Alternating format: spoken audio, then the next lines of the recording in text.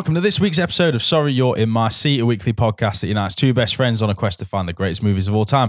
I'm your host, Aaron, and each week I have the pleasure of talking movies and films with my best buddy, James. Good day, sir. And this week is no exception as we go back to 2004 for National Treasure and its sequel, National Treasure 2? A secret, Book of Secrets. Book of Secrets. Ooh. And it is quite topical because apparently part 3 is coming, as they've said for years. They've been saying that for years. But this time, it might be happening because internet. Read it on the internet, so it must be true. If it's on the internet, it's true. It must be true. But let us, before we go down this adventure, mate, where we start stealing, presidents and declarations of independence, let's just get one thing clear, right? We did a very controversial episode the other week, right? And we're sorry to half of you, and to the other half we're equally sorry because the fan backlash has been massive.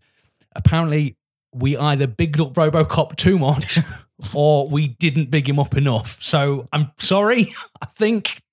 I'm sorry. This podcast leaves no stone unturned on the quest to find the greatest of all time. And James is right. 2 weeks ago, we could have done anything in that episode. The only thing you'll remember is the devilish thing that we did, which is do an episode. Well, we did RoboCop vs Terminator versus Alien versus Predator on a mashup celebrity deathmatch. Who would win if they would pit against each other? And RoboCop didn't win, to say the least.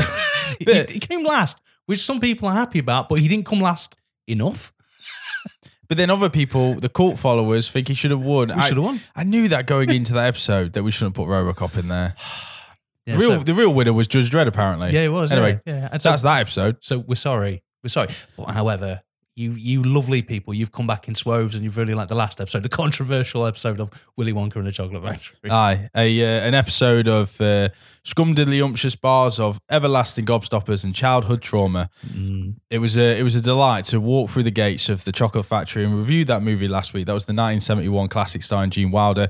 And this week, like I say, Nicolas Cage. We have done an episode called Nicolas Cage and the Multiverse of Madness. Yeah. That was episode 54, I believe, way back when in the first year of the podcast. Crazy times, mate. Yeah, and we would have touched on National Treasure then because no secret, James, no secret, I'm a fan. You are a huge fan. I mean, Ben Gates, the character that Nicolas Cage in those series, he's made your A to Z characters, mate. See, I remember that. He was cool. He was cool. He's one of my favourite characters from Nicolas Cage, and that's saying something because that guy, he's got range. He does have range. So stick around for the Disney. It's so Disney.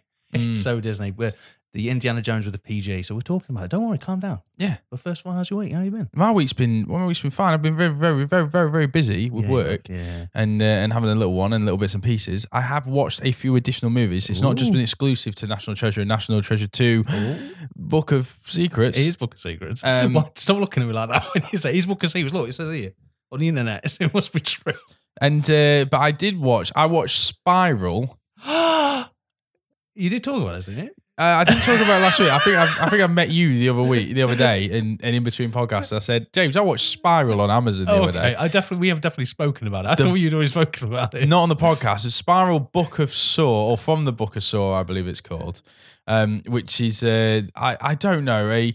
Oh no, this was it. This is why I wanted to bring it up because it's the first. I love film. I love cinema. I love talking movies. It's the first time I heard this term the other day, and that was requel, and that is where it's a sequel. But it's also a soft reboot. That's bullshit. And in a world of multiverses and timelines and going off on tangents and all that kind of side quests and side storylines, Spiral is very much that. It's a sequel because it lives in the world of John Kramer and the Jigsaw franchise. But it is a soft reboot because it brings in new ethos and characters and a direction to a film that is still very much predominantly about torture and gore. Yep. And I've lost something along the way. Now, I'm not going to pretend, James, that I'm an expert in the Saw franchise or torture. Yep. But my recollection of the movies, which again is very shady, is that somewhere along the line, they went from being escapable scenarios where, as an audience member, you were like, they genuinely might get out of this. I think it's something like, you're fat, cut out you're fat, don't be fat, or stay there, be dead. Yeah, it's like the movie Seven, but not afraid to show you the stuff. Yeah. It's how I always thought about it. And because you don't want him, because your villain has to be a bit different, there's a good side to it. So yeah, there's always like an element of, oh, if you cut off your own arms, you'll be a better person. Yeah, you'll walk out of there thanking him. You won't be shaking hands, but you'll be thanking him for the lesson learned. Cheers, John Kramer. I was a waster in life, but now I'm a one-armed waster. So I always found them really peculiar kind of movies, but entertaining. Certainly the first one, I remember going to the cinema when I used to watch gory movies in the cinema. I mean, pretty much before I became an adult and realised I don't want to have nightmares anymore. When you were too young for the certificate. That's I was untouchable, James. Yeah, I was untouchable at that time. And I remember Saw 1 thinking really good and Saw 2 okay, started losing it. And then God knows what happened with all the other movies. But they did become a bit of gore porn. And certainly the moment when it stopped becoming, will they get out of this or will they peril? Because what I found now is, and Spiral is no exception to the rule, is they will just nearly get out and then die. Yeah. So and it's like the filmmaker is kind of going, oh yeah, but people want to see him do the stuff like have to rip out their own tongue. But there's also the people that want to see him die. So let's have them do both, where they just don't get out just by this, 1 second and they die. I never understood that. So you see them, I can't remember any examples, but it's like, oh, rip off your, okay, we use that example, rip out your tongue and you'll live. So he rips out his tongue, but then still dies because it's like, oh, you didn't do it fast enough. You're just like, oh. Yeah, and there's 2 of those Saw movies, which, God, again, I'm not an expert, but there's 2 of them that I clearly remember. The moral of one of them being, if the guy did nothing, they all would have survived. Yeah, it's the second one. That's the third one, I think. It's the third or fourth. No, it's the second one because it's Donnie Wahlberg, isn't it? He's like, he has to sit in a room and he's like, all I want you to do is sit and talk to me. And he's watching his son be like tortured on the. No, I'm on about the one with Donnie Wahlberg's head's between 2 ice blocks. No, it's not. No, because the method of that, I swear to God, the lesson to be learned is don't open doors because it's the African American. Because at the beginning of the film, he opens a fucking door, and they're but the moral of it is, open doors. No, the moral of it is don't do it. Don't sniff around in areas that you don't need to sniff around in. Well, then they didn't do a very good job because I thought he was having to go doors.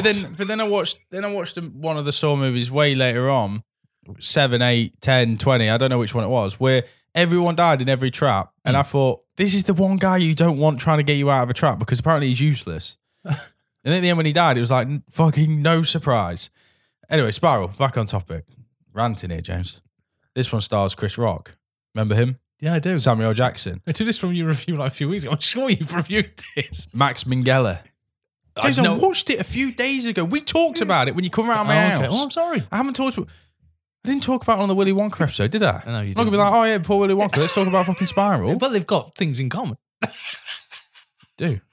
Augustus Gloop, mate, eating himself to death before Jigsaw or Spiral or whoever does. Anyway, sorry. Chris Rock, I remember him. Samuel Jackson. Max Minghella, who's from Handmaid's Tale, and that's a jolly show. Yeah, it's very jolly. This is a new criminal mastermind unleashes a series of traps and events, providing his own justice on those he believes to have been wrong. So he's targeting corrupt cops within this precinct that Chris Rock is in. Makes sense. I mean, if you that's a pretty good angle as alone for a thriller movie that or a novel or whatever, where you like I say this. So one of them that it is to remove this guy's tongue because he's spoken lies. Another one is to take out. He has to take off his own fingers or something because he pulled the trigger on a gun and killed someone. Cool. So it's all things like that where they are guilty and they've got away with something that now they're being accountable for. But honest to God, like for a film that's around cops and based on cops and has a history of like my dad was a cop, Samuel Jackson's like a veteran cop, and they eat, breathe, shit, sleep cops. They've just got no one does any police work in this movie. No, why would they? No one's like, hold on, they know a lot about us. Maybe it's one of us. So what you're trying to say, simple detective work would have actually helped them out. Ironically, James, that is what I'm saying. Oh, that's crazy. If you're into like your kind of gore porn kind of movies, and then I mean Spiral does that, to a degree. It doesn't have the Jigsaw puppet and it doesn't the theatrics. It has elements to that and it tries to plan, but it certainly is trying to do its own thing. And it ends like they all do, which is a spoiler, I suppose. But how all the Saw movies end with that like flashback, what you saw wasn't what you saw. The way people were speaking was actually clues. Did you pick it up? Did you see that person was actually winking to the camera and saying, I know something? Did you see that person who had killer on their name badge? Yeah. Did you see that person who was blatantly the villain all the way through the movie? And it does that thing where it kind of wraps up and it's like, oh, open-ended, there could be a whole new franchise. But I really don't think there is. No. I think it's one and done for Spiral. Good. The Book of Spiral, we one off. The Book of Saw, Spiral. Not for you. Spiral. Where did you watch it? Amazon. You avoid? Yeah. Amazon's become a cesspit, mate. I don't know, there's some good stuff on there, though. Oh, I didn't see it. Every now and again, there's something good in there. I'll tell you what, though, mate. This is where I'm at. Life's going all right. When you're in a relationship and you've got to watch the TV series together, well, I've come up with an ingenious thing. Fuck off. You talk about watching Grey's Anatomy like on your own. Yeah, that's great. What I'm saying is Esther wants to watch Cobra Kai, so I'm watching something. I've decided I want a TV show that I don't have to wait till I'm with a partner to watch. So I pick something I know that she doesn't like because she read the book. She doesn't like it. And I know that you've watched it. So I've started The Handmaid's Tale. Hey. Fuck, mate. Jesus Christ. Bleak, innit? And I thought my life was depressing. Bleak. I'm still in series 1, but Joseph Fiennes. What great turnout performance. I thought maybe he just evaporated one day. The cast list is strong, and the stories are so bleak. I genuinely think they should come with a suicide warning at the end. There are the moments of hope, though, are worth it. Like they're not. Then I don't want to get into too many spoilers, but then again, I can't spoil it. It's in its 4th series. I'm still in like the first few episodes of series 1. Like the moment where the character gets in the car, I was so happy. I was like, yes, it's just the small victories. And the TV show does such an amazing job of building up the small victories that is actually, you actually find yourself willing yourself through each episode. Every episode is so crafted to like wear you down, to turn you into a nub. It's like, oh my God, there's another layer of like hypocrisy, another layer of dickness. Like the commander right now he turned from charming, but is now quite chilling and quite menacing in charming, portrayal. still a rapist. Yeah. Well, yeah, exactly. Well, they all are. So,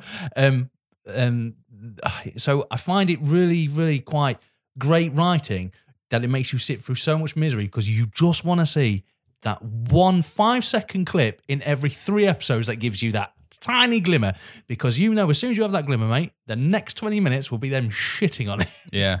So emotional roller coaster. I'm worried. I'm invested, and I'm just worried that my heart's going to be broken again. I've found out of the 3 or 4 seasons, I don't know how many there's been. I think it's 3 seasons or whatever it is. I found that it's 4 seasons. I found that it keeps the momentum, keeps the drive, keeps the originality, keeps on layering this the characters and giving you more depth and more backstory. I find it's paced really well. I haven't found a dull season or a dull moment, it's a hard watch. It's not something that you can like binge. It's like, I need to watch Scrubs or something. you need to just go watch. I washed my hands after an episode. I was just like, you know what? I just need it. It is really good. And Elizabeth Moss, I mean, Christ almighty, she's good. I read a review and someone said on it that Jamie was like, it looks so like desolate, and then one of them said, and no one's wearing makeup, and I was like, well, that's the frigging point, because it would go against, if they're all made up and everything, that would go against the literal. Have you not been watching? It really wind up. I find people's opinions are awesome, and I listen to them all. But I was fascinated because when I saw the cover and the kind of the outfits and everything, I was like, period piece / like weird worlds, alternative reality, history changed by a landmark event, so it's a kind of alternate universe kind of thing, like Germany won the World War or whatever, like the kind of Man in the High Tower kind of stuff. I didn't realize that actually it's set in modern times. Yeah. And it's this kind of like civil uprising and like religious, like, yeah. And I was like, oh, how are they going to get away with this? And then when they kind of explain it and how they kind of develop these worlds and these new kind of hierarchies and government and everything, I was like, okay, I can buy into this. It's not as ridiculous as I thought it was going to be. So what I find the most heartbreaking parts of the TV series is they do like a Lost thing. They'll go back to before times, and those are the most horrible places. When you see them like protesters getting shot and stuff like that. And I hate TV shows. Because they're so good at mirroring real life. And you just think like Black Lives Matter, these type of movements, and you know how easily and how wrongly it could have gone. Anyway, very depressing. If you feel bad about the world, watch this. So Handmaid's Tale. The silver lining in it though is the excellent acting. Even the villains are portrayed really good. It's brilliant, but it does such a good job of depressing you that. And I can't remember her name. Chloe. Is it Chloe? Yvonne. The wife of the commander. Yeah. Yeah, she's brilliant. She's great, isn't she? Then I thought, I saw this film on the old Netflix, mate, and I want to know if you've heard of this film based on this cast list. Kevin Costner, Ryan Reynolds, Gal Gadot, Gary Oldman, Tommy Lee Jones, Alice Eve, Michael Pitt, Colin Salmon. It's a film called Criminal. Oh, yeah. Oh, you have said, because I was thinking a cast list this good, and I haven't heard about this film. It must be shit. So a convict is implanted with a dead CIA agent's memories to finish his final assignment. What an amazing film of pure bollocks. And out of all that list, you wouldn't think it's Kevin Costner. Yeah, that's what I mean. Kevin Costner, when you first see him, he's trying to be bad, and he's just bad acting. He's not very good. He's not very believable.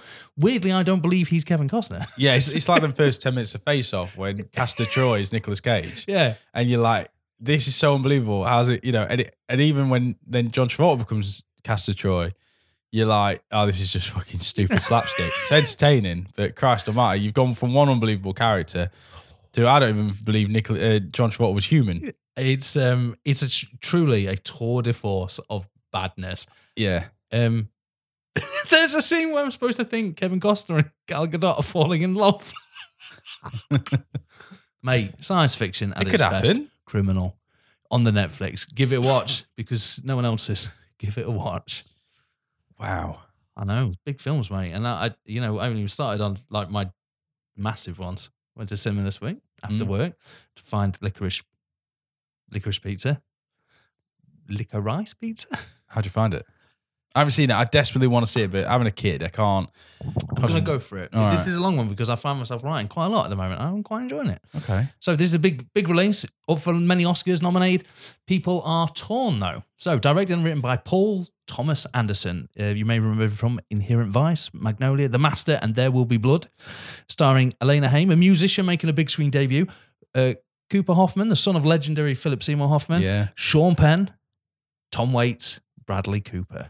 Cast, mate. So I was really looking forward to watching this new offering from Paul Thomas Anderson. Last year I watched The Master and began slowly recognising the little touches in his films that make them feel so complete. Sitting down, I was ready to be blown away, and just after 2 hours later, I was leaving the film annoyed of my own expectations. After hearing all the buzz and seeing the award nominations, I must admit I got carried away and was expecting that once-in-a-generation type film. It's marketed as a coming-of-age story, and I thought this was going to be my story. The story centres on a relationship between 15-year-old high schooler and actor Greg Valentine and a photographer's assistant, 25-year-old Elena Kane. Greg is quirky and very mature for his age, very charismatic and cocksure. Elena is different and not the type of 25-year-old you would normally associate with 1973. The chemistry is there and the acting is quite palpable. Elena Haim gives a very composed performance and she held her own in the story, and Cooper Hoffman gives an admirable performance as Gary and does very well in his scenes against much more established talent. The high point is the supporting cast, with Bradley Cooper a clear standout. Obviously relishing the chance to improvise and have fun with the role, his scenes stand out as a particular highlight as he's able to cut loose and really shine. And then there's an interview he's given out recently where he says he was ready to give up acting, become solely a director until he was offered this part. But now comes the but. Afterwards, I checked the reviews and saw the word nostalgic constantly. Like the previous film from yesteryear, Once Upon a Time, the film seems too bogged down in trying to recreate the perfect 70s period. More effort was put into trying to recreate something from the past instead of creating something new. Even the film's name is a nod to records and the slang term for them in the 70s. And yes, I do have a massive problem with the ages of the characters. After watching it, there really was no need for the ages of the characters to be this way.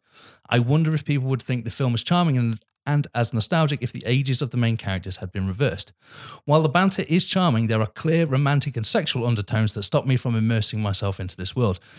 I do not believe this film will age very well. However, that's not to say I dislike the film. I thought the film was okay, bordering on good, with high performances and great dialogue, and the casting spot on. However, the story doesn't engage with me, and I did not enjoy myself. But that's not a bad film. No. There's very good highlights in there. However, it's not my generational film, which I was hoping. And that's my own fault for putting so many expectations on this film. I've wanted to see this film for a while. You know, we've been talking about it. I've been desperate for it to come out. Let down. But I'm to blame for that letdown as well, because I put it on a pedestal. This is the same reason why I couldn't get on with Armageddon. It's because I just... That's a good point. You did say that. Yeah, I couldn't see myself in that film. Do you know what I mean? Like, I just couldn't do it. You couldn't associate. It was a coming of age movie that it just wasn't for me. Yeah. Oh, that's a shame though, because like, but that's just me. I know there's people out there that will love it. Yeah. There is some controversy about like what they call a racist scene in it. the joke isn't the racing part. You're laughing at that person's ignorance. Yeah. Well, that's what I was. So I don't really class that. But the ages, there's no need for it. It just seems to be. But then again, I can forgive it on some level because as a young man, there's that time where you fancied an older woman, and it's usually when you're hitting past puberty, it's around 15. However, I know it's going to sound really stupid. I'm sick of mature teenagers in films. They're always in these quirky periods. There's always a teenager who's very mature for their age. They're more or less 20. Well, make them 20 then. It's not. I'm bored of it. Why can't if you're a teenager in film, you're either incredibly funny, charming, very sophisticated, or you're an idiot. There's no in between. You're not normal. Careful, James, because soon we'll be back to shagging pies. Yeah. There's quirky teenagers though as well. That's the other subcategory. Yeah. Anyway, that was me on Licorice. I'm still going to go watch it. You should go watch it. Yeah. I'm interested to know what you think. Yeah, I want to see it. I mean, I'm probably going to watch it just for the Tom Waits bit, really, to be honest. And Tom Waits is good. This podcast is brilliant. Bradley Cooper's scenes, mate, are the standout. Are they? Yes. Anyway, there was Licorice Pizza. Did you watch? Why are you saying licorice? Because it's not spelled with a Q. So. Oh. Why? Did you watch Pig? I did watch Pig. Do you know after all that big setup, you've just and you talking about what you felt and what you were drawn to, and you can clearly see you've put pen to paper and your heart on that review or whatever, and then you got your pig. Nicolas Cage is a truffle hunter whose pig gets stolen, so he goes after his pig. Yeah. But what you've got here, right, is you've got a great fucking story about sorrow. Yeah. And there is a reason for it. No, is it a spoiler? It's not really a spoiler. There's a reason why he's decided to basically sod life off, and it's about acceptance and things like that. But what he got is a great mirror, and I didn't write the actor's name down, the guy from Hereditary. Alex Wolff. They have a brilliant dynamic where they've got the same story. You've got one that's accepted the truth and one that's denied it, and you very rarely see a story about someone just flat out denying something that leads to such epic life changes. Nicolas Cage returns to form in what is, I think, a stellar performance, and he barely speaks a word, and he barely says anything. Yeah, I mean, don't get me wrong, it's not Willy's Wonderland, don't say a word. Yeah, but it's also, it's not National Treasure 2, Book of Saw. It's Book of Spiral. Yeah. But yeah, I really liked it. 90-minute real tight run time. I love the first act of the movie, like Nicolas Cage and a pig in a hut, truffle hunting and making just luscious looking foods and living the simple life off the grid. And you get that feeling with Nick Cage that something's going to pop at some point, or and he's that guy. He's that guy who over the last 10, 15 years has done the big blockbusters. The indie films like Pig. He's done Mandy. He's also done things like Jiu-Jitsu, that stupid alien martial arts movie. You want to let go, will you? Won't let go, mate. Never. Not until always remember. Not until someone thanks me for avoiding that movie. I thank you. Thank you. But so you say he does films, but that's because I think he loves. Loves the craft. I think if he wasn't acting, he would genuinely do not know what to do with himself. So he says yes to films because he loved making films. Pig is this rare, so it's a first-time director, and they capture perfectly the essence of what this film needs to be. What is great is these long silences. I would say that this is a great film with the least amount of words actually said. There are long periods of nothing. My favourite shots of them cooking, especially towards the end, no spoilers, but when they're cooking towards the end, there's like this, it's tranquil. Yeah.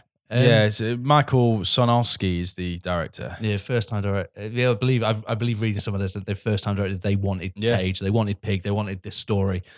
And I remember seeing Pig on Nicolas Cage's IMDb. And just thinking, and seeing that tagline of a truffle hunter looking for his pig. And at the time, you think he's going to arm up with machetes and machine guns and Michael Bay this fucker. But he arms up with love. Yeah, kind of. But not really. But there's a standout in this film, and do you know what it is? It's the makeup artist. It's because the pig. Okay. Of course, it's the pig. Nicolas Cage takes a beating and basically remains throughout the entire film bloodied. And I'll be honest, I don't know about you, but I was, for the continuity devil inside me, I kept watching it. I was like, I'm sure they're going to muck it up. But no, if you notice it, his eye gets blacker, the bulge gets bigger. Outstanding work by the makeup artists in this film. Outstanding.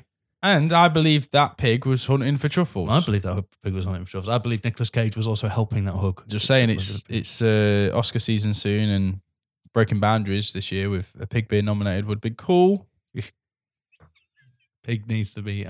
Hey, so I'm just saying, Just saying, Adam Sandler's won a Saturn Award and a pig's not won an award yet. Now you tell me that is fair. It's not fair. Mate, Adam Sandler should be stoned in the streets. Extreme. Is it though? I mean, I've seen Jack and Jill. I think Pig was a near perfect film, mate. I really enjoyed it. And we do certain things with near perfect films. Oh, we put them in the vault. We put them in the vault. Any great movie on the quest to find the greatest of all time, so that one day when that asteroid does hit this planet and whatever's left of it is salvaged by the newcomers, their time will come. And Pig?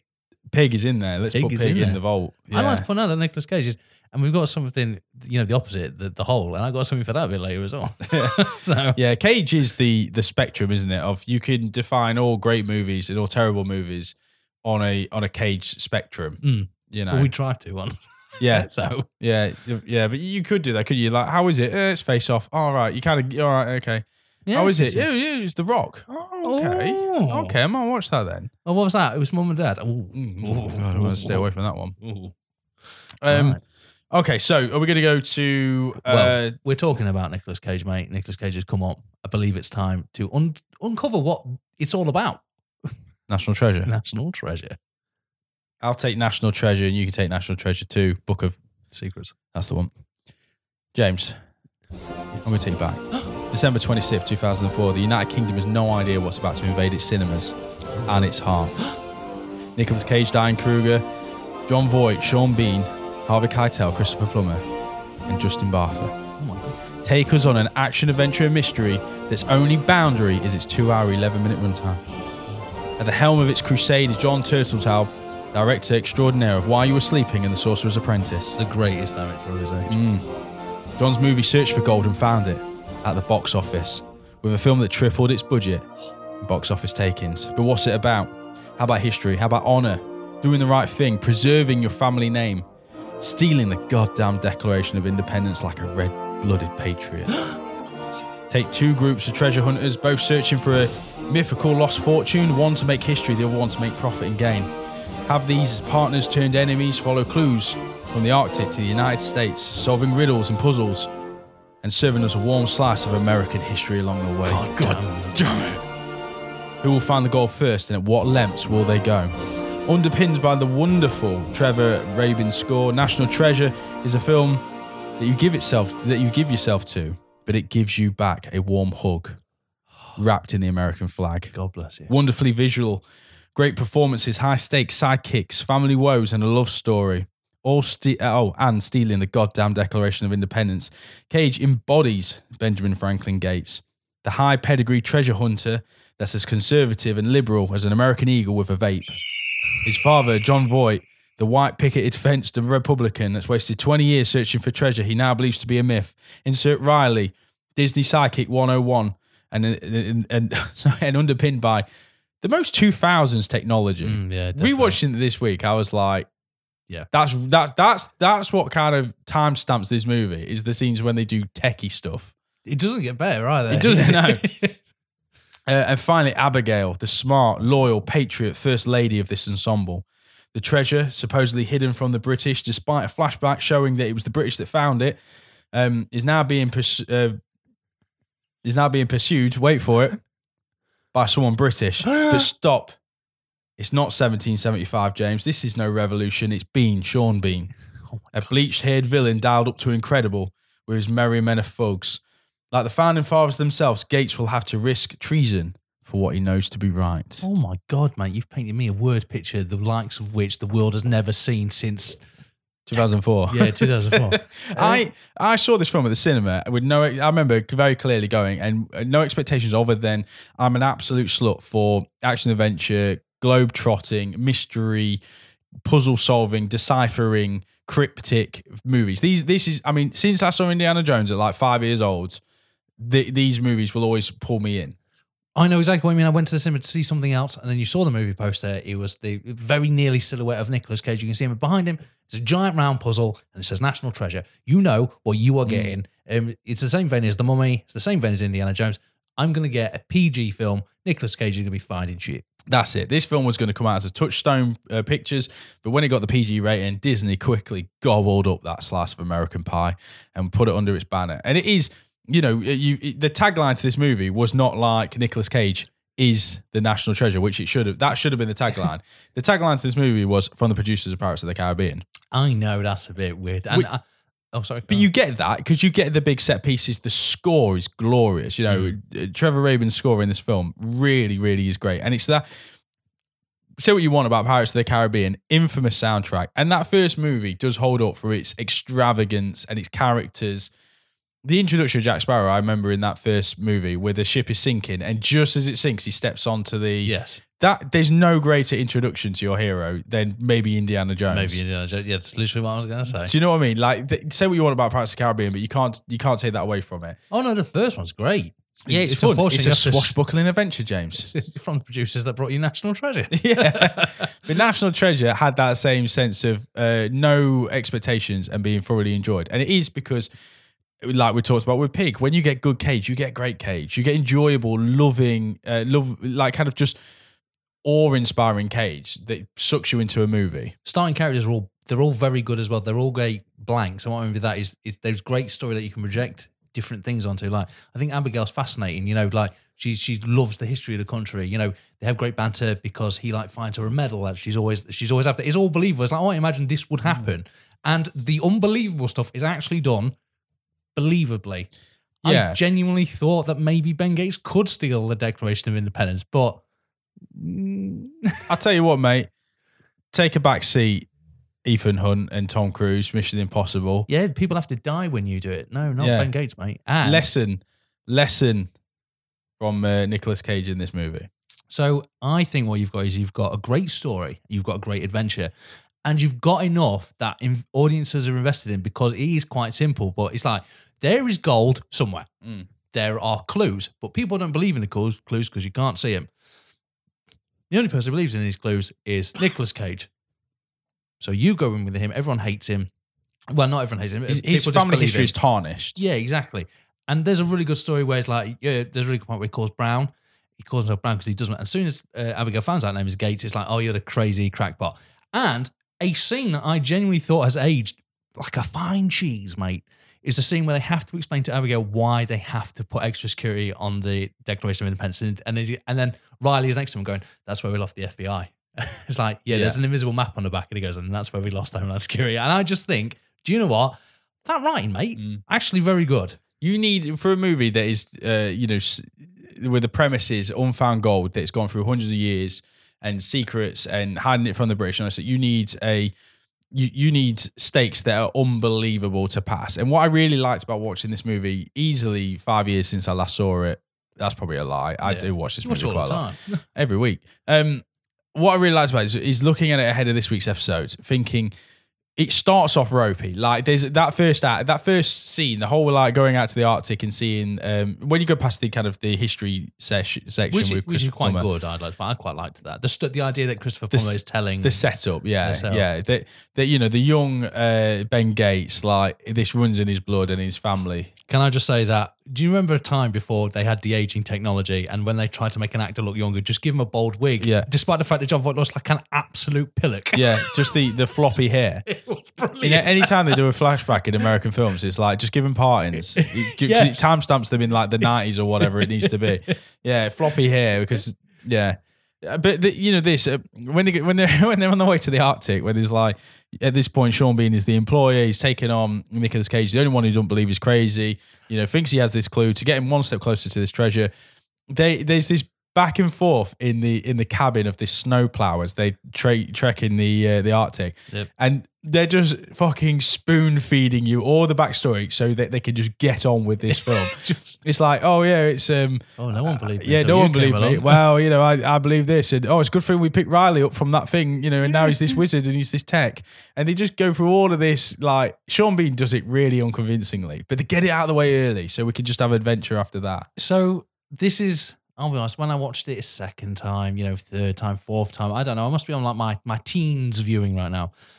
Little doubts creeping in because Riley has tracked it down, this ship that they're going to, has tracked it down to the North Pole, Antarctic, wherever the snow place. I still don't know how.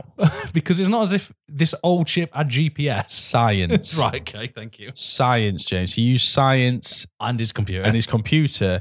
and metal detectors because no one's used them before Oh, that's to true. find No. a ship that's not really buried because it's only... That's the other thing as well. 'Cause when they excavate this ship, luckily there's no snow or ice in the ship. Yes, because I was thinking that as well, yeah. It's only around it, over it. Yeah, You that's know- how ships work. Yeah. Right, okay. Yeah. Well, that's what makes them float, James. It's because nothing gets in them. Yeah, but it does have holes in it, mate. No, it doesn't apparently.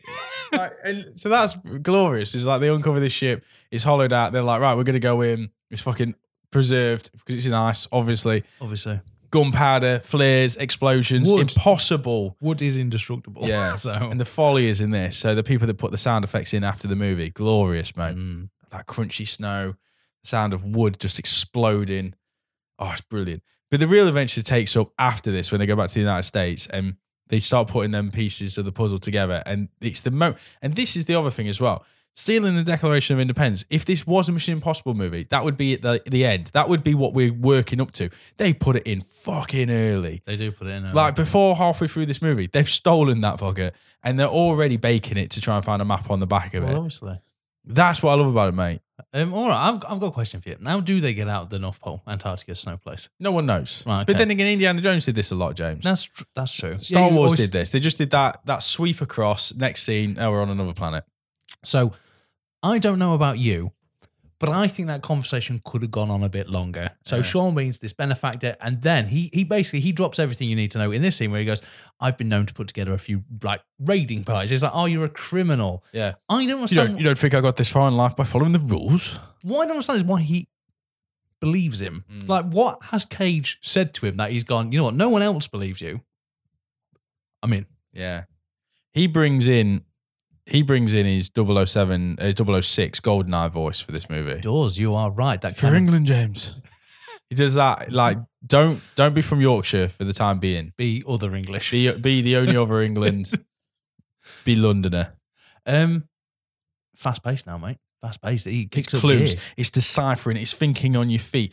It's Nicolas Cage doing algorithms and figuring it out and spoon feeding you history. That all right, historians don't agree with it, and film critics might not be kind to this, but who cares? I like to point out that I remember a lot of people saying there's a lot of steps that he's missed, myself included, mate. When I was a youngster, I was like, he tells someone that someone's going to steal a Declaration of Independence. They don't believe him. So what does he do? Well, he steals the Declaration of Independence. He skips a lot of steps. And I'd like to point out, well, Nicolas Cage, my friend, as an actor, as an auteur, he skips a lot of steps because one day he's he's kind of a cop or a killer. I know it's John Travolta at this point, but then instead of interrogating someone, swaps the face because he goes straight to that. Mate, this is Nicolas Cage. That's what he does. He does. He goes straight to the extreme. And what you've got here, mate, you've got good action, good family-friendly action. And what I mean by that is if you boil it down to its basic, it is essentially Nicolas Cage and friends running away from Sean Bean. That's literally it. Yeah. That's it. Mirroring the history of the film itself, which is hiding the gold from the British. The film picks up in modern times, James, put a stamp on it, hiding it still from the British. It mirrors itself. my God. The writing of this film, the caliber. Do you know how sad I am? I never even thought about it like that. I never thought there was, he's hiding it from the English again. Yeah. What I love about it. Mate, the other parallel in this, and it's my favourite scene, is when he's getting the fingerprints off Abigail before she joins his motley crew of merry men. Obviously, yeah. And he gets the fingerprints off her, and and I love this in film, and it happens all the time, and I get a little tingle, and this is why I love movies. It's when someone says something a little bit obscure, so the audience member knows they're talking about something that the person they're talking to doesn't know. And he's talking about the founding fathers and George Washington signing the Declaration of Independence, knowing that if they lost the war in 1775, they would have been hung for high treason. And what he's really saying is, I've got to steal the Declaration of Independence, knowing that if there isn't a map on the back and I don't find this treasure, I will be tried. But I'm doing it because it's the right thing to do. Oh my God. And I'm like, this film, James. So I've got a thing as well. I think Nicolas Cage is actually the villain of this story. Now, I want you to wash your whole mouth. Well, I'm just saying that if he was just happy to accept that there's a running theme here where Ben Gates is kind of a bitch to his ancestors because it happens later. It's like, let it go, mate. Let it go. Why don't you become a teacher? Nice philosopher. Why? Just let it go. Where does this belief come from? He endangers friends' lives, mate. He steals the Declaration of Independence. The Patriot. Also, here's another thing as well. He doesn't tell anyone that it's Ian who's going to do it. He's just like, someone's going to see it. Right, well, if you're trying to convince him, give them more details, dickhead. Yeah, he looks like the guy from GoldenEye, the villain. Now, another thing. Now, I don't know how you feel about this.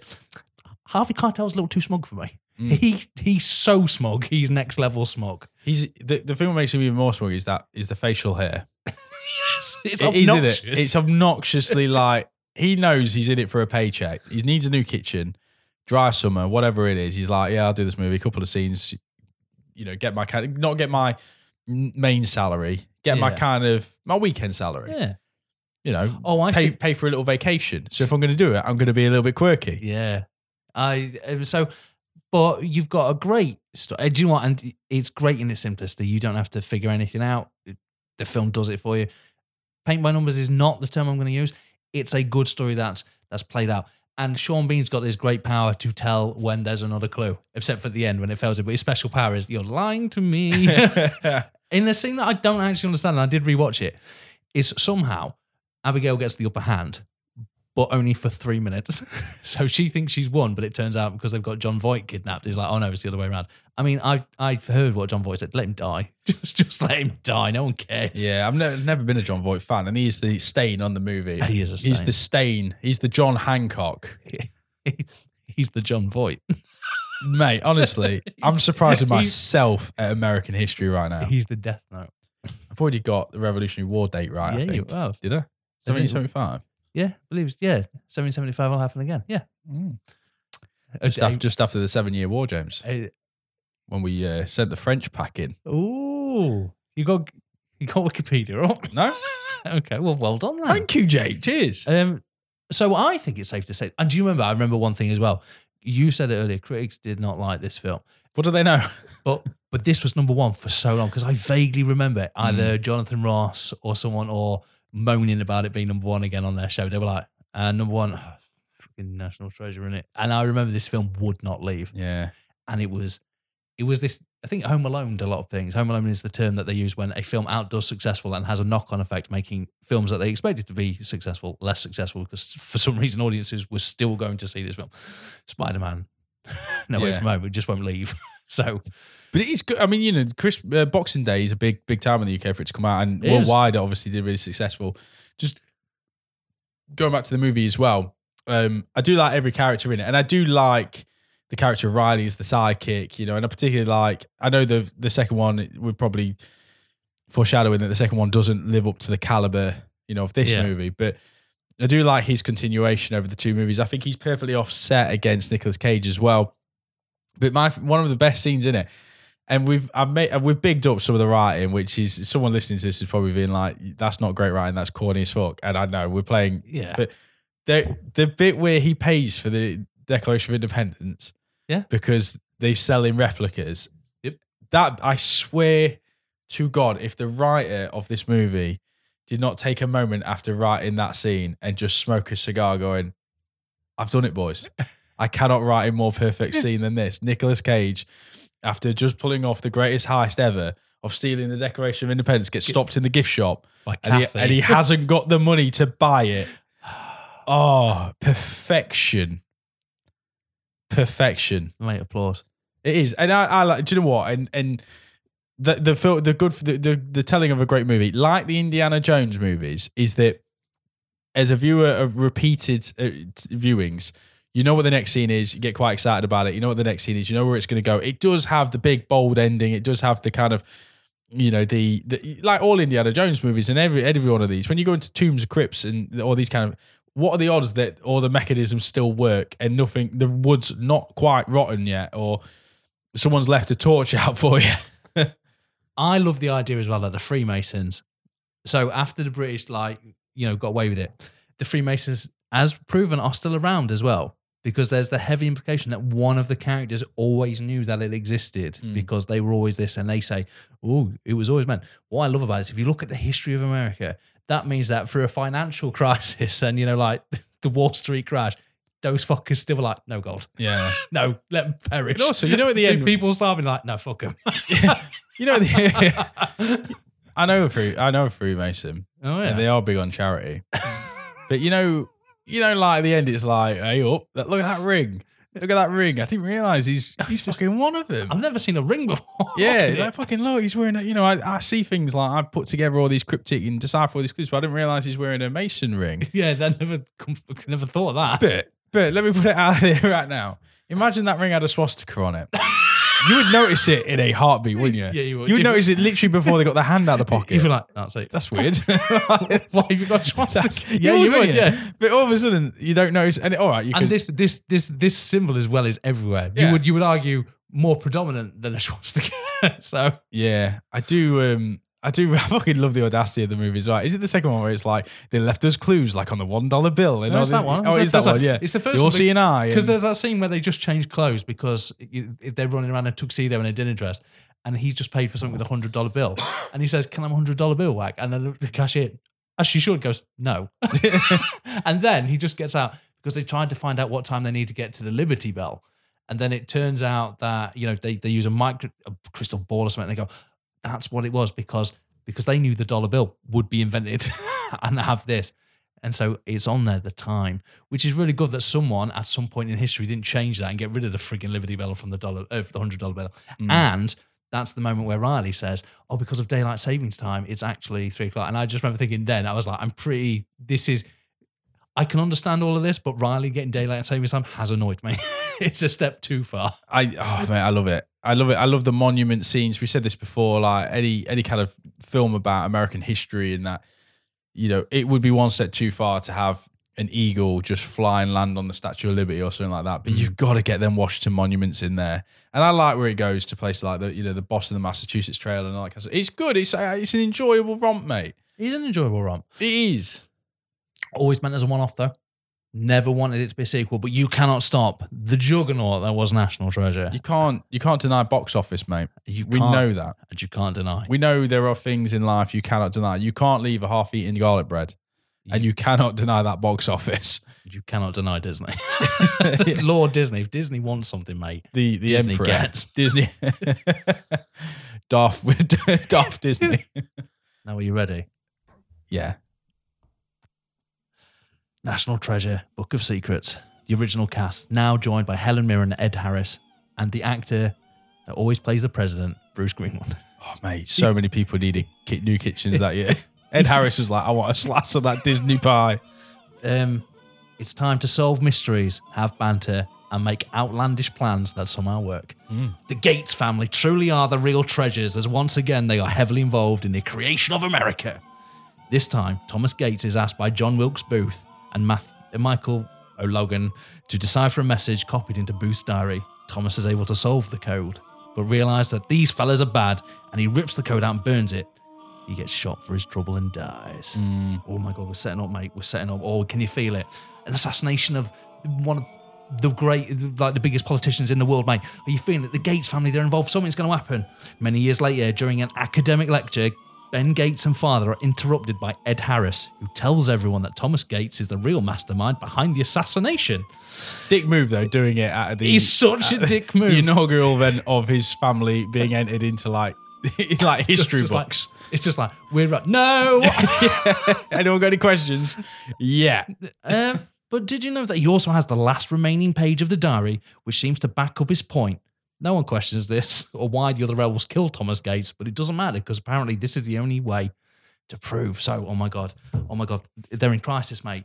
What I love about this is, do you remember the Gates family have spent many years being called, liars and fools? They proved they were right. So this fucker comes up and they instantly go, boo, your ancestors killed Lincoln. You're to blame. Boo. It's a claim, isn't it?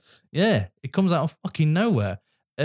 Did you know Thomas? No one questions why the other rebels killed Thomas Gates, but that doesn't matter because apparently the only way to prove his innocence is to find the treasure, which makes no sense. Which makes absolutely no sense whatsoever. How are we going to link this to treasure? Also, there is never an explanation for why Thomas Gates' name is on the list because he's on the list and the paper is proven to be from the diary, but it's just like, I don't know. All of this will go away if you find the treasure. Did Ed Harris fake it? Did he bribe the man who said it wasn't a forgery? We don't know. Mysteries. Maybe that will come up. Maybe they'll solve that mystery. Ben must reunite with ex-lover Dr. Abigail Chase because it's a sequel, and just like Ghostbusters 2, they must separate for no reason. Other than to get back together by the end of the movie. Exactly. And spunky computer expert Riley to go on more shenanigans. The adventures takes them on another chase, but this time through a different world, conspiracies, and over-the-top methods. This leads them to London, to the desk of the Queen. Cage flexes his English accent chops in this scene. Ooh. And his overacting, man. We're going with... that's English, is it? Yeah. Yeah, Bubble and Squeak. Bubble and Squeak. Haggis. I love the fact that Haggis is the one that like the draws the line. Like the cop's taking it as soon as he goes Haggis. Like, doing you? Yeah, fucking Scottish, mate. What are you on about? Sorry, I did miss that. First of all, they go to Paris, where Ben charms French policemen who usually hate Americans, but not him because he's got an understanding of French history. Also, first use. Did you notice this of a drone? I did notice the drone use in this. Yeah, and if you watch it, it's got a really like crappy resolution. Until he takes a photo of the Statue of Liberty. Then, mate, fucking like perfect pixels. You can read that shit. 1080p, high def. That's what it was. Next, they use Abigail's current boyfriend to get to the Oval Office, but they can't find the second piece of the puzzle. And also, I'd like to point out convenient. Very convenient. Yeah, you know, the new boyfriend is like, I work at the White House. He's like, that's going to come back later. Yeah, there you go. So, what do you think they had to do? Well, as a sequel goes and everything's blown out of proportion, well, now they have to get to the president's diary, a diary that each president writes in, and it says holds the secrets of the entire country. Wait, James, the film is called The Book of Secrets. Oh, my God. Well, guess what happens? To get their hands on it, there can only be one way to do it. There's only one thing that you can steal that's got more importance than the Declaration of Independence. That's right, they kidnapped the president of the United States. Fuck me. It's like, I'm not joking, but his insurance must be well high because he's just like, do you remember all that money he made? Yeah, he stole the Declaration of Independence. You wouldn't fucking let him near anything. You'd be like, every time he goes near the Washington Monument, you'd be like, right, keep an eye on him. Yeah. So he shows up as the president and fucking shoots him. He goes, right, he's clearly up to something. He was pissing about in the Oval Office the other day. He's fucking not right. To be fair, he is all right with the plan. The president takes it remarkably well, but for reasons too stupid to explain, if Gates can't find the treasure, then he'll be arrested for kidnapping. But if he does find it, then everything will be okay. Yeah. At this point, I was like, if 24 taught me anything, it's the presidential pardon. You know what I mean? Like, it was always the get out of jail free card. Like, surely the president in this could be like, don't worry if you get caught, mate. I'll back you up. Presidential pardon. Yeah. But no, if you get caught, you're on your fucking own, son. But if you find the treasure, yes, please. Yeah. If you get caught, I'm sorry. There's nothing I can do for you. The most powerful man in the world. So we know that America's a big country and these people had the rights to do anything. So why don't they hide a city of gold in a mountain, then carve faces into the mountain, attracting 3 million visitors a year? I love this bit when Riley goes, they sculpted the Rushmore as a cover up. Yeah, it's just like, or put it in a bank. just do anything with it, really. But would have made more sense for them to bury it under the White House. You know, it clearly that would have made more sense. But no, no. Put it in a field of landmines. Yeah.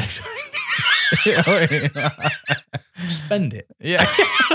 That's why I never understood about it. The reason why they're keeping this gold is because they didn't want the Confederates to use the gold to buy an army. So I was just like, you spend it. Yeah. Buy yourself a fucking gold house. And they never thought, maybe we need to dip into that little nest egg to help all this homelessness. What I love that as well, that means there's a second pot of gold. Everyone went, no. Fuck them. God, we're like trillions in debt from all this like invading the Middle East. Like, probably could do with that pot of gold right now. Well, we've got two. No. Fuck them. Right. So, what I love about this is that there's really no security anywhere. No. You can do pretty much whatever you want. Everything's dialed up to like 11. So Riley to me is no longer funny. Abigail's no longer the smart, interesting one. Nicolas Cage overacts a little bit. But she's wandered. What's her name from Avengers? She's lost that Pennsylvania Dutch accent in this very one. quickly. Yes. Remember how in like Avengers where Wanda had an accent for the first movie? For the first movie and a half. And then literally halfway through the second film she's in, it just disappears. Yeah, it's not needed anymore. I found the storyline quite complicated. Also, that Rushmore scene as well, when he's like, oh, there's a switch in this hole. Fuck off, has there been a hole and no one's put their hand in that? Yeah, that's true. Yeah, but then again, I find most of the things is bullshit because someone would have like knocked that down to frack a mountain. They'd have been like, Yeah. do that. Yeah, let's do it. Well, fuck me, there's gold coming from this mountain. What's that about? It is sequel. It's sequel 101, isn't It it? is sequel. Bringing more big names, Helen Mirren, Ed Harris, bringing bigger stakes, Oh. more CGI. And that's I did miss this, but I missed Helen Mirren out. Like she's the only person in the world that can, translate these two like wooden pieces. I mean, it's convenient, isn't it? That she just happens to be Nicolas Cage's son. Oh, the Gates family. She's the mum. Yeah, that's what I meant. She happens to be Nicolas Cage's son. Maybe that's That's a great movie. maybe that's the secret. Yeah. I found Nicolas Cage more animated, but Nicolas Cage gets past me. Now, the big talking point I want to talk about here, mate, is the old Ed Harris. I actually think he's more of a villain. But More he's of a also- villain than who? More than, I believe he's the only upgrade because I never thought that Sean Bean was actually going to get his hands on the national treasure. No. However, I thought Ed Harris was actually menacing to the point where he belongs in a more adult-rated film. Like, he's pretty dark. He's a weapons dealer. But there is a caveat. Ed Harris is very weird. So he starts off in this film, and it's possible that he basically, makes up evidence to disprove that Thomas Gates was actually a good man. And later on, when they get into the Gold City, he explains when they find it to Nicolas Cage. It's like, I had to do that to get you invested in the story. So what does that mean? And then he says, I want to take credit for this. You haven't done anything. All you've done is tap her phone, you fucking idiot. And then you've tried to kill everyone.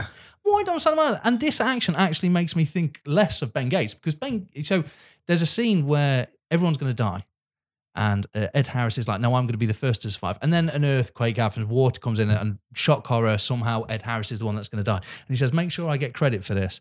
And Nicolas Cage, Ben Gates, actually does it. And I remember thinking, you're a fucking idiot because he did piss all. Mug. He just made you look like a mug, Nicolas Cage. And Ed Harris somehow gets like 50% of the credit for this. Dick move, Ed Harris, dick move. I'll be honest, do you know what the problem was? I think they ran out of locations. I think all the best ones, the story's complicated because you're looking for treasure, and that's fine. But you don't really know what that has to do with the assassination of President Lincoln, and it very tenuously links in there, but not until about a third of the way through the film. I really didn't understand what this film was. I was actually I was like, what? Look for treasure. Yeah, it's not as tight as the first movie, is it? It's not. It's loose. The characters are kind of caricatures. The music's still the same. It's still got that playful manner. And I'll be honest, when a second film sets up a third film, it actually does it very well. So Ben Gates, he's seen this secret book. And then the president asked him at the end when he's pardoned him. And the reason he can do that is because he found the gold. Because remember that. Because now he's found it, he's free to go. Because that's how the legal system works.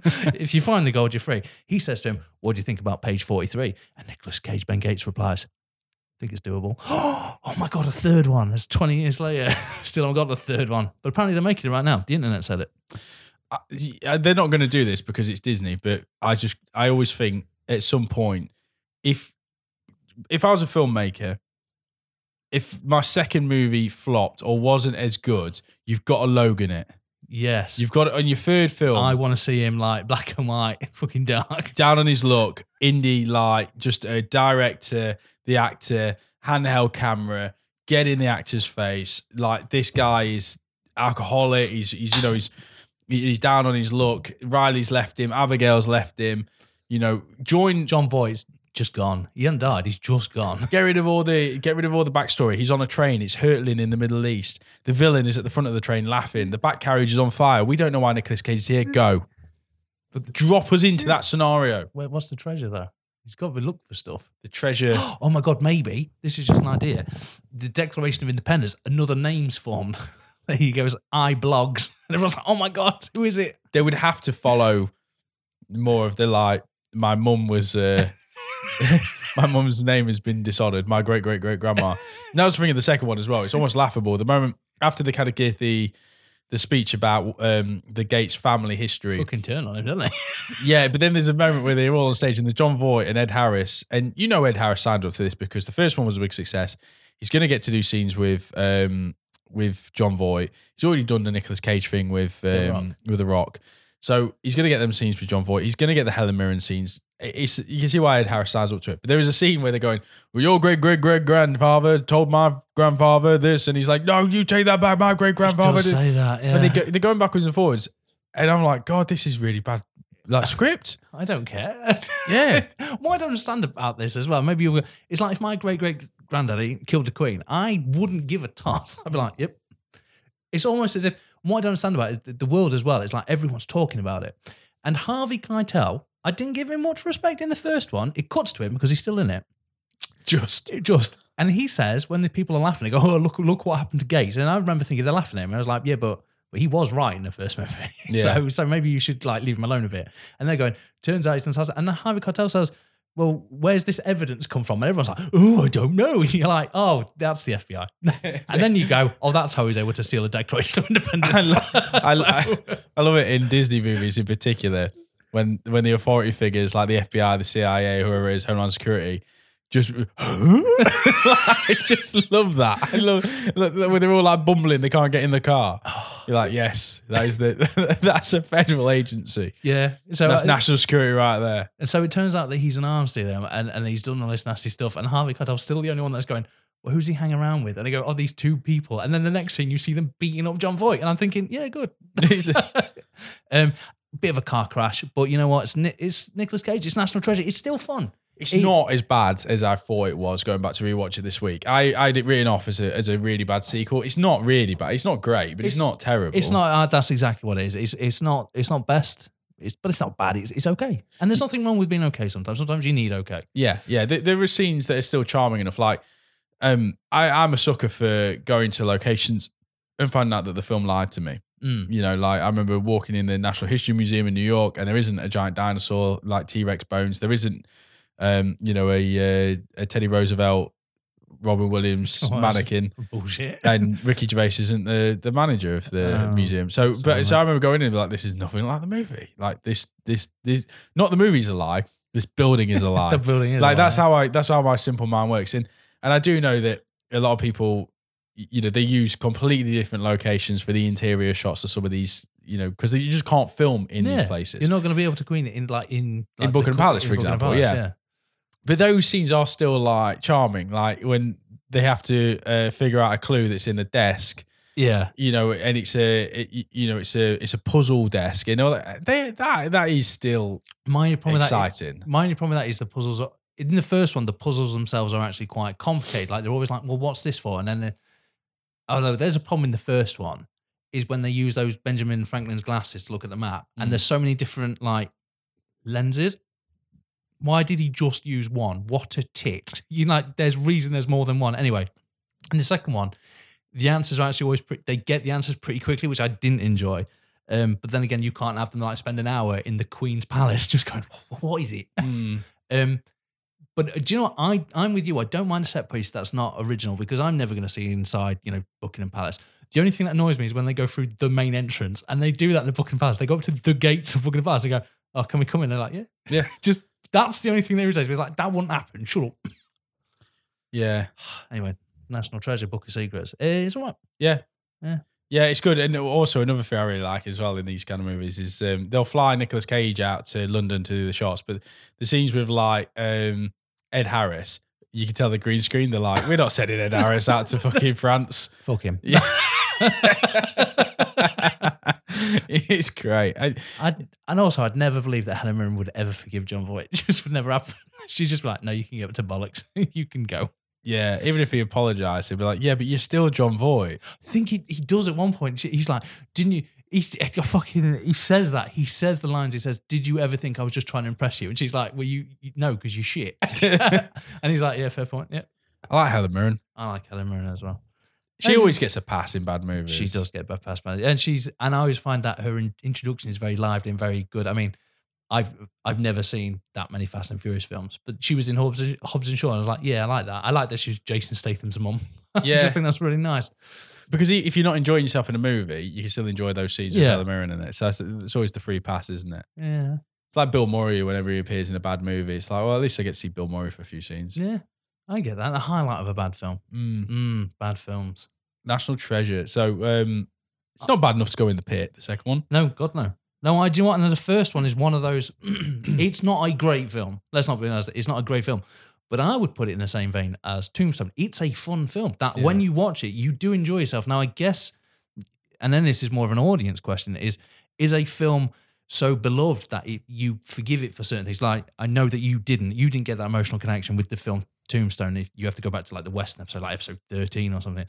But it really responded to me because it was a fun film. And I know it wasn't like the best film, but I forgave it. And I think National Treasure is that sort of film. It's like, it's got a lot of holes. Jesus. The second one, they go look at the Statue of Liberty. I'm fairly certain it wasn't built when the fucking thing was created, but that's fine. But it's got that sort of, I forgive it because it's a fun film. It doesn't start with you will learn about American history. Fucking hell. Yeah, this isn't going to make its way into like the National Film Registry. Yeah, exactly. And it's not going to win any awards for its historical accuracies. But then again, neither did Die Hard 3. Exactly. I mean, that's a fair point. Yeah. Well, it always takes me back to, you remember in Patch Adams when he's like, you're a bit old for medical school. He goes, yeah, well, Babe Ruth was 43 when he played for the Yankees. And then Philip Seymour Hoffman goes, no, he wasn't. He goes, I know, but I really could do with an example like that. Oh. Yeah. Two greats that are no longer with us. Oh, that's sad. Owen Williams and Philip Seymour Hoffman. Would you like to know about a great that is with us still? Oh, God, yeah. I feel really bad, right? Because I told you about this movie, then I didn't watch it. That's fine, mate. So I'll do the setup. Last week when you left, we was on a high because we'd just done a Willy Wonka episode. It was great. And we were laughing. It was one of them episodes where like I got a headache from laughing. It was that good. Now, then I went through and I thought, I can't go to bed right now because we record late. It's normally 10, 11 by the time we finish. Excited though. But so I thought I'm just going to flick on the old telly box, James. And the first thing that came up on our TV, I do not know why. It's like when my little one grabs the remote. Somehow she presses a button and this TV channel keeps coming up that only plays Teletubbies.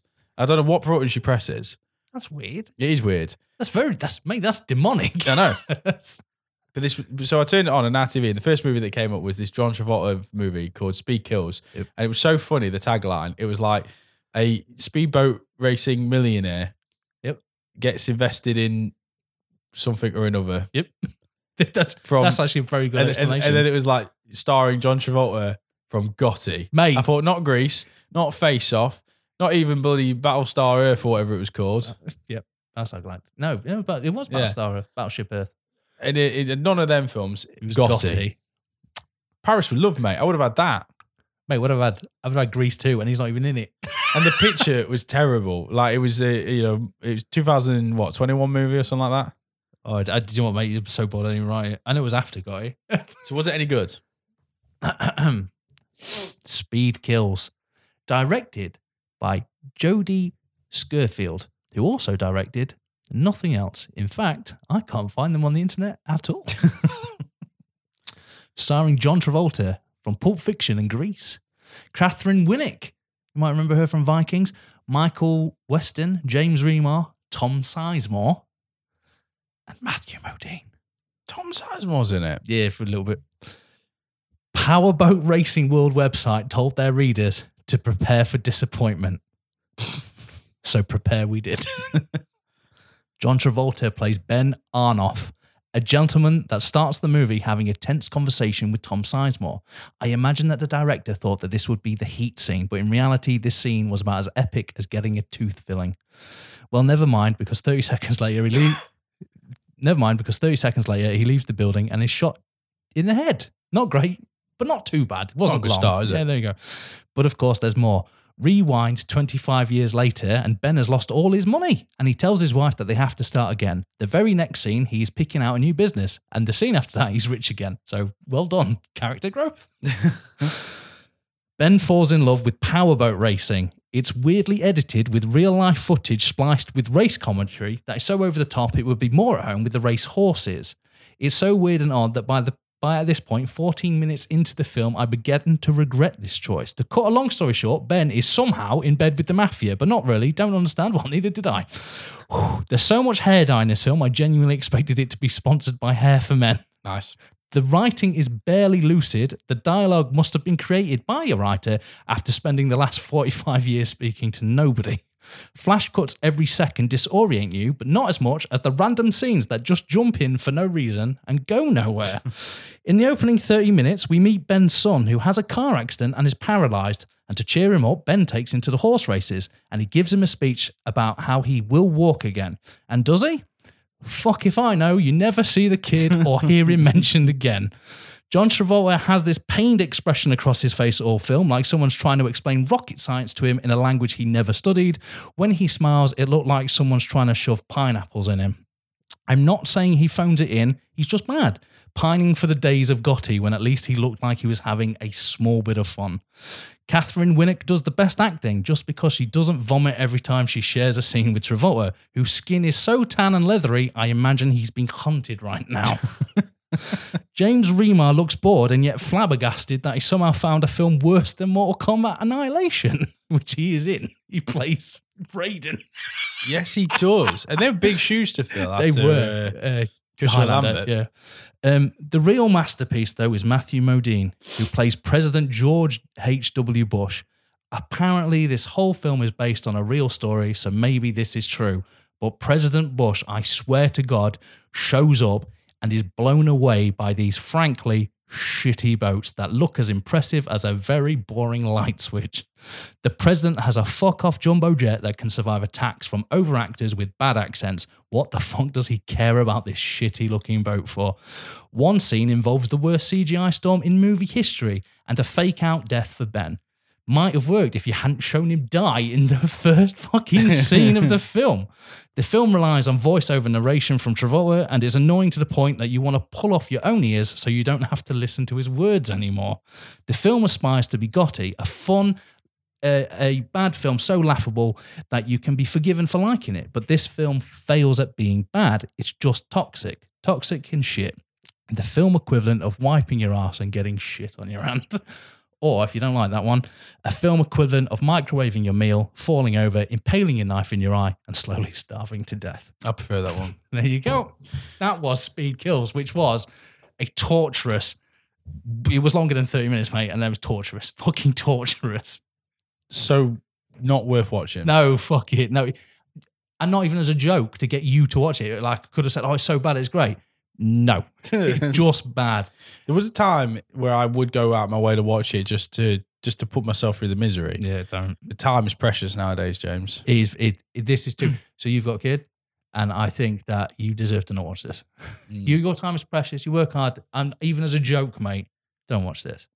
Not like Gotti, which you should watch. Yeah, I still haven't seen that neither. If this film, mate, aspires to be Gotti, which is one of the saddest statements I'll ever make. It's kind of in the same vein. Nothing happens for long periods of time. But apparently it has happened. And it doesn't date anything. George H.W. Bush, which is the father, so this is before Bill Clinton, he's in it. So we were thinking it must be, late 80s that this film must take place. But it could easily be set yesterday. Like, there's nothing stopping it. John Travolta genuinely doesn't look human. He looks like an alien is wearing a John Travolta suit, which might be his acting style now. But weirdly, we've talked about two actors here, and we've mostly been talking about, like Pig and National Treasure. We're talking about Nicolas Cage and John Travolta, and they shared a famous film together, Face Off. And the reason why I think there's this great mirror, and I mentioned it earlier, is Nicolas Cage will make a shit film, but he very rarely has a run. He'll make it then a great film. He'll do Pig, and then he'll turn around and do fucking Kung Fu Chicken. I don't know. But John Travolta is just marinated in shit. It's like his last decent performance was like in Broken Arrow. No, Paris with Love, mate.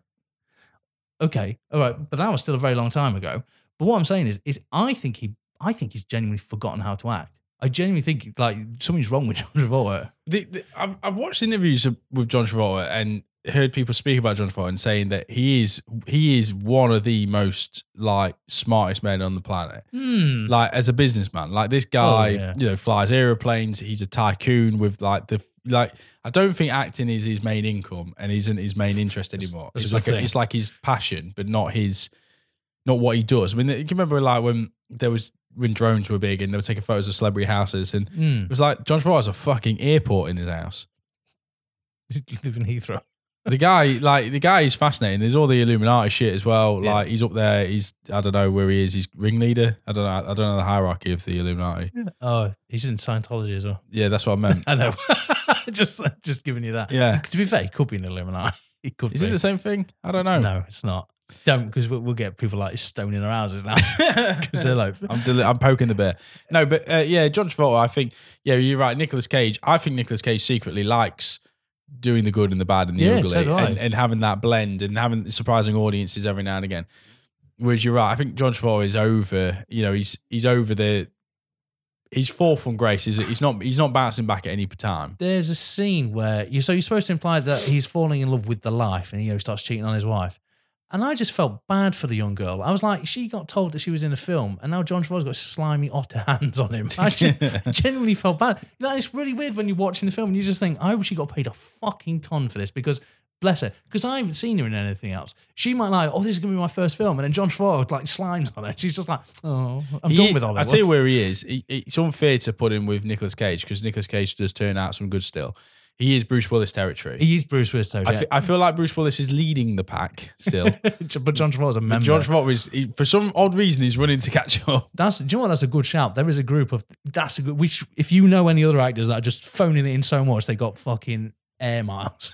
that's a good shout. On the lookout for the pack. Yeah, I think Bruce Willis is Bruce Willis is alpha. He's president of that club. Yeah, he's alpha. Yeah, he's alpha. But I'm putting John Travolta as VP, mate. I think he's vice president of that club.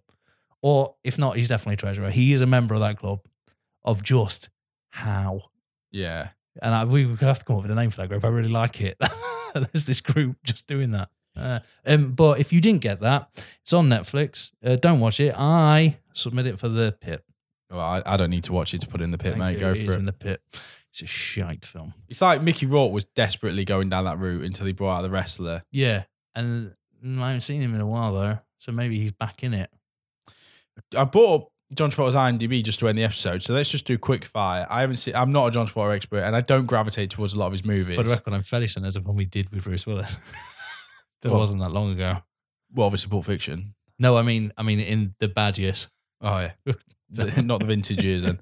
So just go through this then. Carrie, 76. Obviously, yeah, it's pretty good in that. Saturday Night Fever. I don't remember. I've seen it. Grease. Do you know what? The biggest problem with Grease is they're all like 30-year-old people and making it look like teenagers is ridiculous. But it's always been ruined for me. Have you ever seen the version with no music? Oh, yeah. That to me is one of the funniest things I think I've ever seen, so I can't take anything serious. But, Grease has got that really beautiful message that if you don't get along with your boyfriend, you change your life because you're the woman and then fly into space. Yeah, there is that bit. Yeah, there is that bit. Urban Cowboy. Not saying it.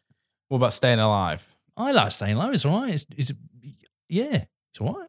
I don't mind Staying Alive. I don't think it's been a long time since I've seen it. You always see it in an old relative's house. You never put it on, but you like your nana that you call nana, but she's not your nana.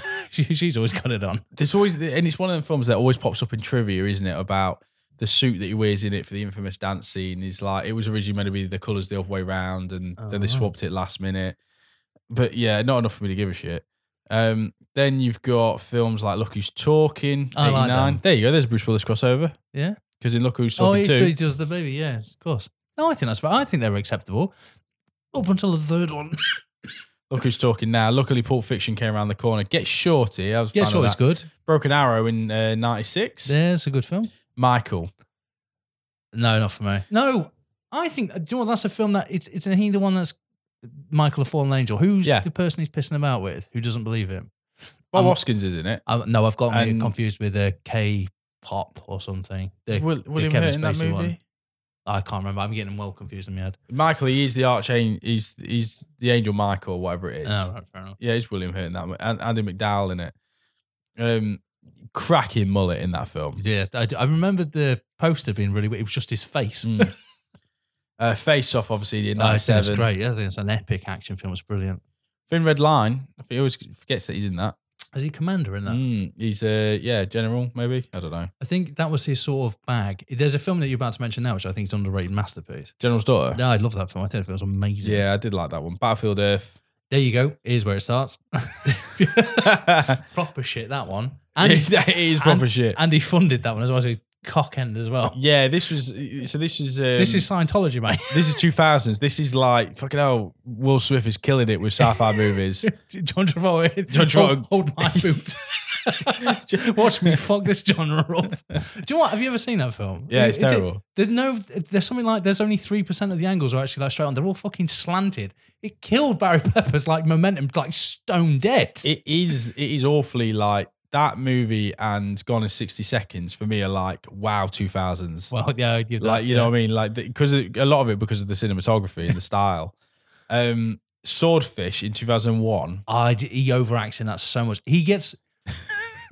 That's a shit film. I like Hugh Jackman, and I remember as a teenager, you all loved it because Halle Berry got naked. But Right, so all right, yeah, carry on. But I still remember it because Vinnie Jones was in it, and that was when Vinnie Jones was nearly your career. I'll tell you, yeah, do you fresh off the bat of Gone in 60 Seconds?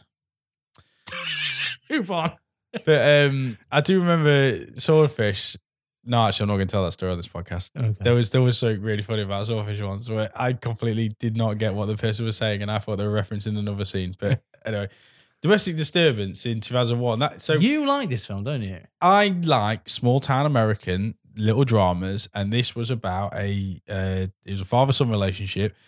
Divorcee, new man falls into the life of his son, who is an abuser. He's a violent individual who the son witnesses do something quite evil and no one believes him, but his dad. And Vince Vaughn, I thought at the time as well, because I like Vince Vaughn's comedy. This is 2001. Does that? Steve Buscemi, I think, was in it, and John Travolta makes his living making boats. It was just a little drama, thriller drama that. It was all right. Yeah, built up to the final scenes. It was one of them. It's would make a good novel, James. I don't mind Domestic Disturbance.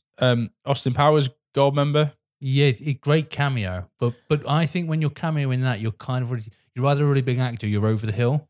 Like that. That's those. Because he's Goldmember. His cameo is right at the end where you think, oh, it's John Travolta. A laughing stock. Literally. What about Basic? Can you remember that? The Sam Jackson. That is the Sam Jackson one, isn't it? It's the military police.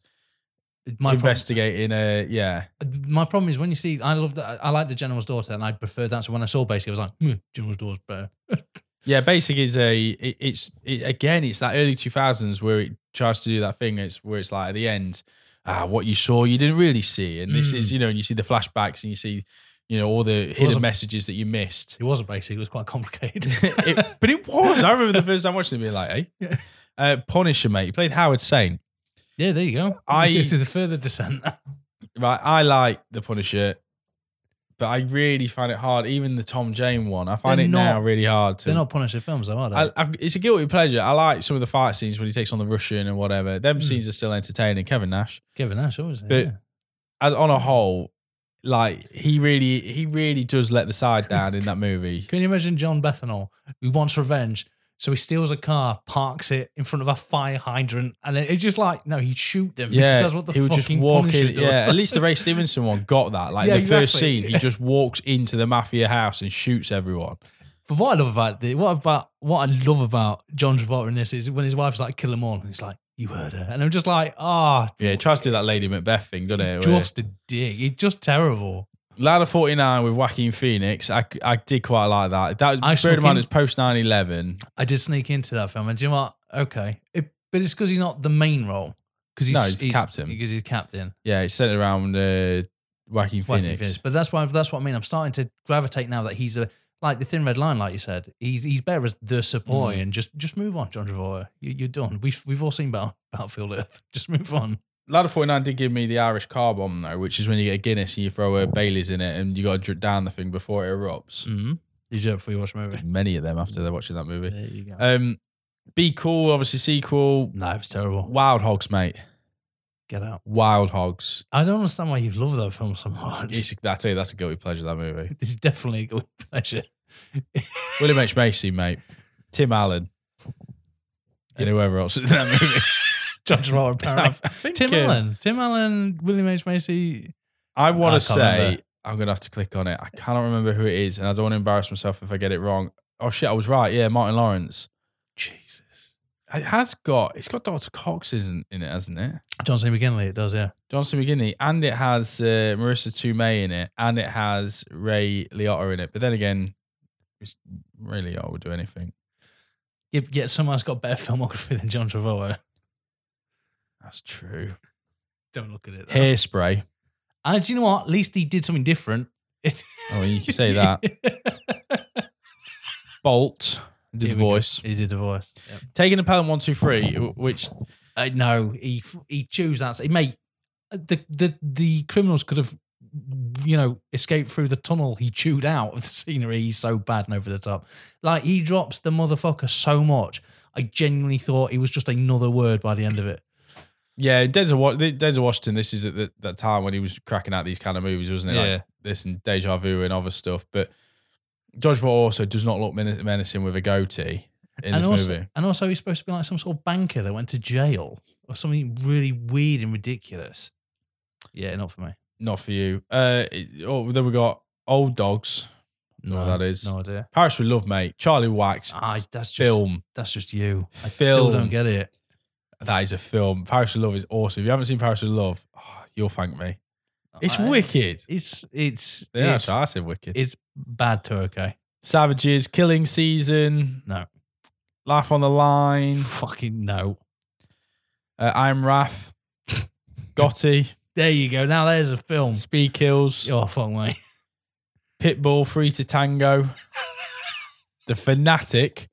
Mate. Directed by Fred Durst, where he plays a character called Moose. Mate, you fucking telling me that? I've fucking seen The Fanatic, mate. So you harsh your words, son.